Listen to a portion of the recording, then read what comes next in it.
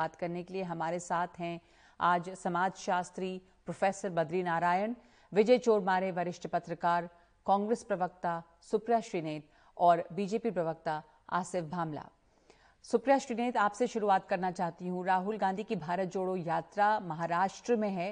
BJP की तरफ से ये आरोप लगे हैं, कई जगह ये बात उठी है कि चूंकि वो महाराष्ट्र पहुंचे इसलिए उन्होंने वीर सावरकर का जिक्र किया, उनके ऊपर फिर से बयान दिया, जबकि भारत जोड़ो यात्रा में ज्यादातर वो बेरोजगारी और इन चीजों की बात कर रहे हैं, गरीबी की। तो यहां पर सिर्फ इस यात्रा के ऊपर और फोकस लाने के लिए या एक बज कहें, पॉलिटिकल बज क्रिएट करने के लिए महाराष्ट्र में उन्होंने ये कहा है। मूर्खता पर मैं जवाब नहीं दूंगी, लेकिन चलिए उन्होंने ये तो स्वीकार लिया कि बात हम बेरोजगारी और महंगाई की कर रहे हैं, वो दो मुद्दे जिससे उनका कोई वास्ता नहीं है, लेकिन हिंदुस्तान की जनता तबाह है। आपने एक अपने इंट्रोडक्शन में एक बात कही जिसमें आपने कहा कि इसका फैसला इतिहासकार करेंगे। इतिहासकार कोई रॉकेट साइंटिस्ट नहीं है, इतिहासकार इतिहास ही पढ़ता है और मैं भी इतिहास की स्टूडेंट रह चुकी हूँ। तो मुझे लगता है कि इतिहास में तथ्यों को तोड़ना मरोड़ना नहीं करना चाहिए। आपकी किसी में श्रद्धा हो सकती है, आप किसी को अपना आका अपना आराध्य मान सकते हैं, आप तो उनके साथ बहुत गलत कर रहे हैं। मैं तो पहले कुछ बोलने से पहले ये बता देना चाहती हूँ कि सावरकर जी ने तो बोला कि गाय एक पशु है, उसको पूजा मत करो। मैं नास्तिक हूं, मैं रैशनलिस्ट हूं, मैं रिलीजन को नहीं मानता। उन्होंने तो तमाम बातें कही कि जो आरएसएस में चला जाता है वो यूजलेस बन जाता है, आगे कुछ हो ही नहीं पाता है उसका।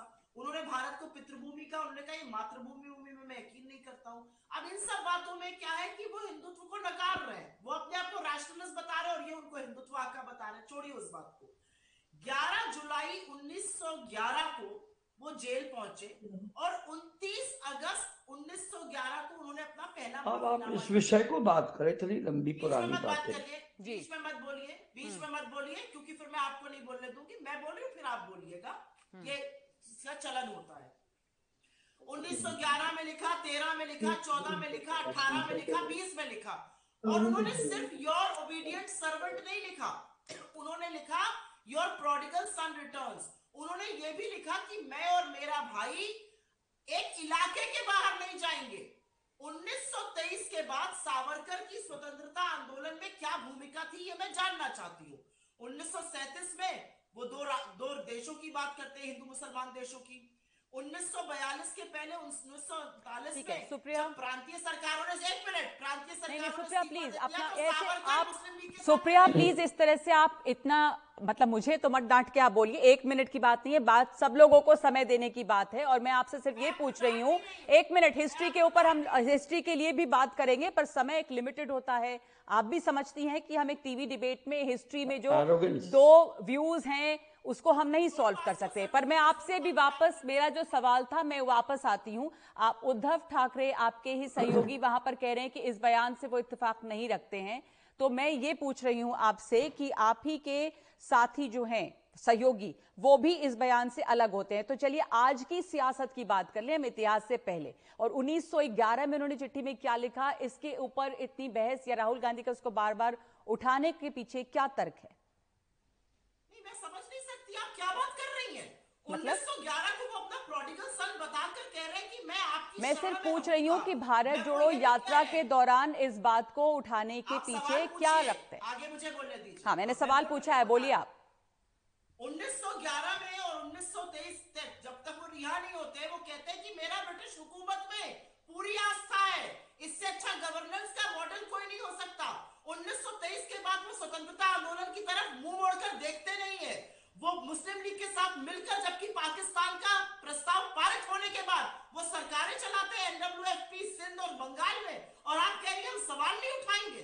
मैं नहीं कह रही हूँ आप सवाल नहीं उठाइए, मैं कह रही हूँ भारत जोड़ो यात्रा के दौरान इसका तर्क क्या है। सवाल भले उठाइए, मैं ये नहीं कह रही हूँ, सवाल तो बार बार उठे हैं, ये विवाद भी उठ रहा है। मैं पूछ रही हूँ, अभी उद्धव ठाकरे ने भी इसके ऊपर अपने को अलग किया है, उस पर अब जवाब आपसे पूछ रही थी। ऐसा है कि हम निवाला नहीं है ना, हम और शिवसेना, ठीक है, हमारा एक वैचारिक तथ्य है, हम किसी चीज में यकीन करते हैं, वो नहीं करते हैं। ठीक है, ठीक है। फिर जो सावरकर के समर्थक हैं, उनके विचार को जो मान रहे हैं, उनके समर्थक हैं, वो कई बार ये भी सवाल, पहले भी विवाद आया, राहुल गांधी ने पहले भी कमेंट किया, राजनाथ सिंह ने भी उसके ऊपर बोला, पिछले साल की बात है। ये भी पूछा जाता है कि इंदिरा गांधी ने उनकी तारीफ की, इंदिरा गांधी ने कोमेमोरेटिव स्टैंप उनके नाम पे जारी किया 1970 में। बहुत बढ़िया सवाल आपने पूछा, इसका मैं जवाब दूंगी क्योंकि व्हाट्सएप और फेसबुक यूनिवर्सिटी से इसका जवाब नहीं मिल पाएगा, वहां पे भ्रांतियां फैलाई जाती हैं। जो क्लासिफाइड फाइल सावरकर पर खुली वो इसके बहुत बाद खुली, वो 84 के एक्चुअली बाद खुली।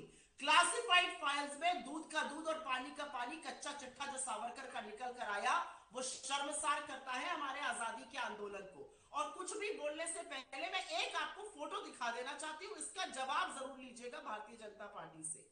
एक कार्टून बना था 1945 में अग्रणी में, जिसके की एडिटर, अरे कहां की बात कहां, सुनिए कहां ले जा रही है। आप अपनी बात खत्म कीजिए, दूसरे पैनलिस्ट भी हैं बोलने के लिए, अपनी बात खत्म कीजिए। जिसके एडिटर नाथूराम गोडसे थे और उन्होंने एक रावण बनाया और उस रावण में सुभाष चंद्र बोस से लेकर सरदार पटेल और गांधी तक लगाए गए और उस पर तीर चलाने वाले कौन थे? सावरकर। ठीक है, ये इनका आजादी का कंट्रीब्यूशन था। मैं कहानी सुना रही हूँ या आपने आजादी के आंदोलन में रत्ती भर सुप्रिया, आपसे कभी किसी ने कुछ नहीं कहा है, लेकिन आप तो बहुत प्लीज आप थोड़ा सा टोन डाउन करें, दूसरे को भी जवाब देने थे। आपसे भी किसी ने कुछ नहीं कहा है। बीजेपी प्रवक्ता आसिफ भामला भी हमारे साथ हैं।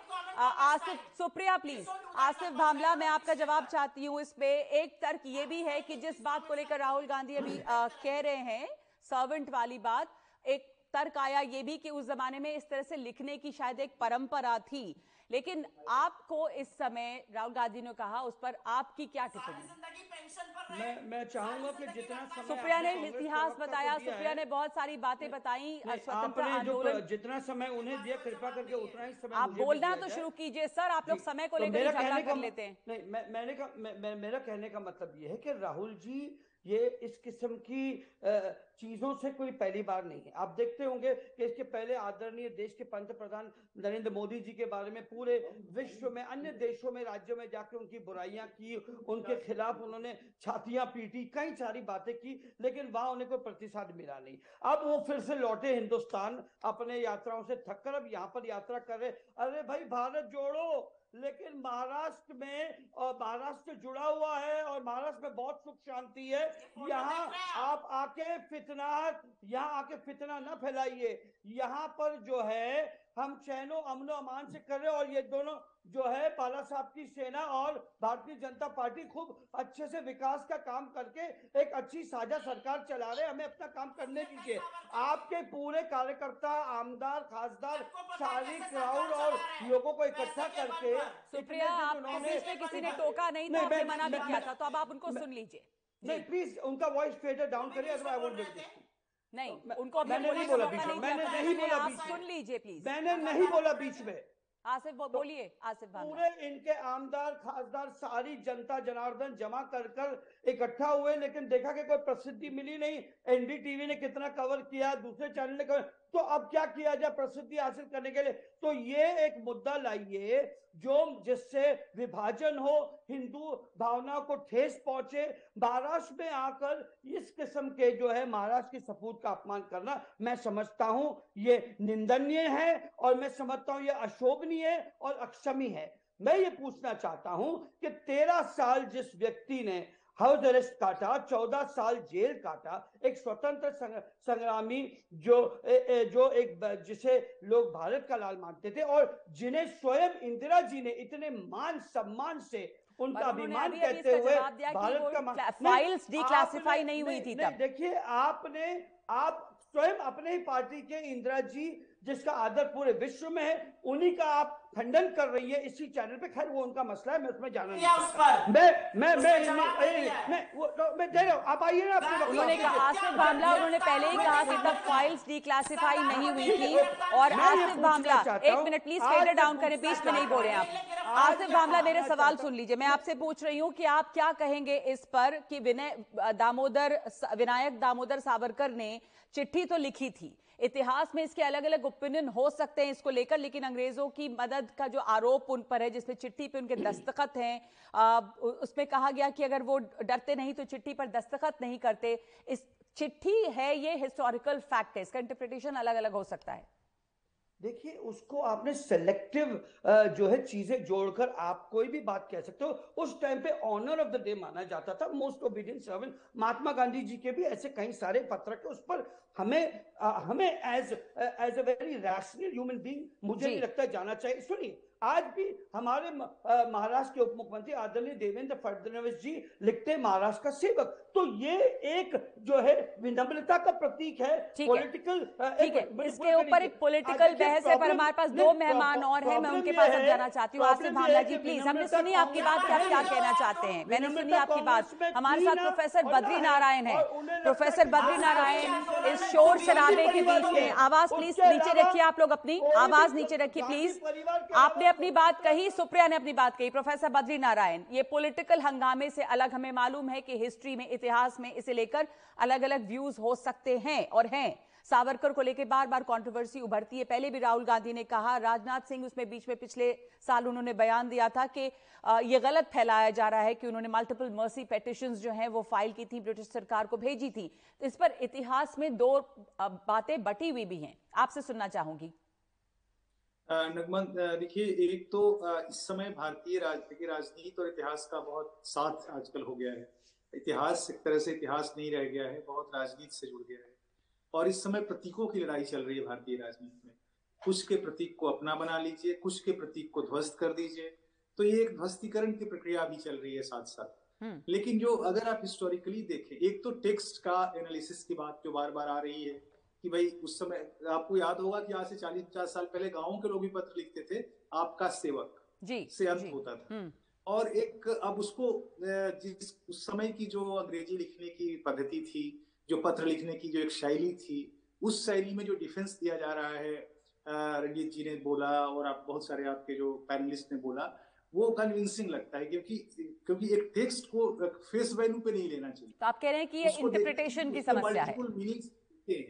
और एक और आपको बात बताएं कि जो एक समय की भाषा, तो जब आप दूसरे समय में आप उसको जोड़ सकते हैं और जोड़ते हैं। दूसरी बात, एक तो भाषा, दूसरी बात टेक्स्ट में क्या है, अगर ये मान भी ले, मैं कह रहा हूं कि अगर ये जो तर्क लाया जा रहा है अगर मान भी ले, तो सावरकर का इतना बड़ा कंट्रीब्यूशन है इंडियन फ्रीडम मूवमेंट में कि उस एक लाइन को लेकर के आप अपने ही प्रतीकों को खारिज कर रहे हैं। ओके, आप कह रहे हैं कि जो इनका कंट्रीब्यूशन है उस एक दो लाइन को लेकर क्या हम सावरकर के कंट्रीब्यूशन को खारिज कर सकते हैं? विजय चोरमारे। क्या? हेलो जी, हम सुन सकते हैं आपको। अभी जो प्रोफेसर बद्री ने कहा कि सावरकर का बड़ा योगदान है स्वतंत्रता संग्राम में, क्या इस एक दो लाइन या माफीनामे को लेकर उस स्वतंत्रता संग्राम में उनके कंट्रीब्यूशन को हम खारिज कर सकते हैं? एक तो ये सवाल। दूसरा, अभी महाराष्ट्र में इस मुद्दे को उठाने को आप कैसे देख रहे हैं? नगमा जी, एक बात है कि योगदान है, उन्होंने सजा काटी है, मगर फिर 6-7 माफीनामे लिखे, ये भी सही है। सावरकर जी ने 6 माफीनामे लिखे, उनकी पत्नी ने 3 माफीनामे लिखे इंग्रज सरकार के लिए। ये वस्तु स्थिति है और ये तथ्य साथ लेकर, ये मानकर ही आगे चलना पड़ेगा। राहुल गांधी आरोप करते हैं, उद्धव ठाकरे कहते हैं उनसे सहमति होने की या नहीं होने का या सवाल ही नहीं, तथ्य, ऐतिहासिक तथ्य क्या है यही देखना चाहिए। सावरकर जी ने माफीनामे लिखे थे, यह ऐतिहासिक सत्य है और वो बार बार सामने आया है। और ये जो सावरकर का मानने वाला हिंदुत्ववादी तबका है, ये मान नहीं रहा है कि उन्होंने माफीनामे लिखे थे। इतिहास के साथ ही छेड़छाड़ हो रही है। ऐतिहासिक तथ्य क्या है उसके साथ जाना चाहिए। और मुझे लगता है जो सुप्रिया जी ने अभी बताई, वो ऐतिहासिक तथ्य के नजदीक जाने वाली वस्तुस्थिति है। दूसरी बात है, आपने पूछी जो महाराष्ट्र की राजनीति के बारे में।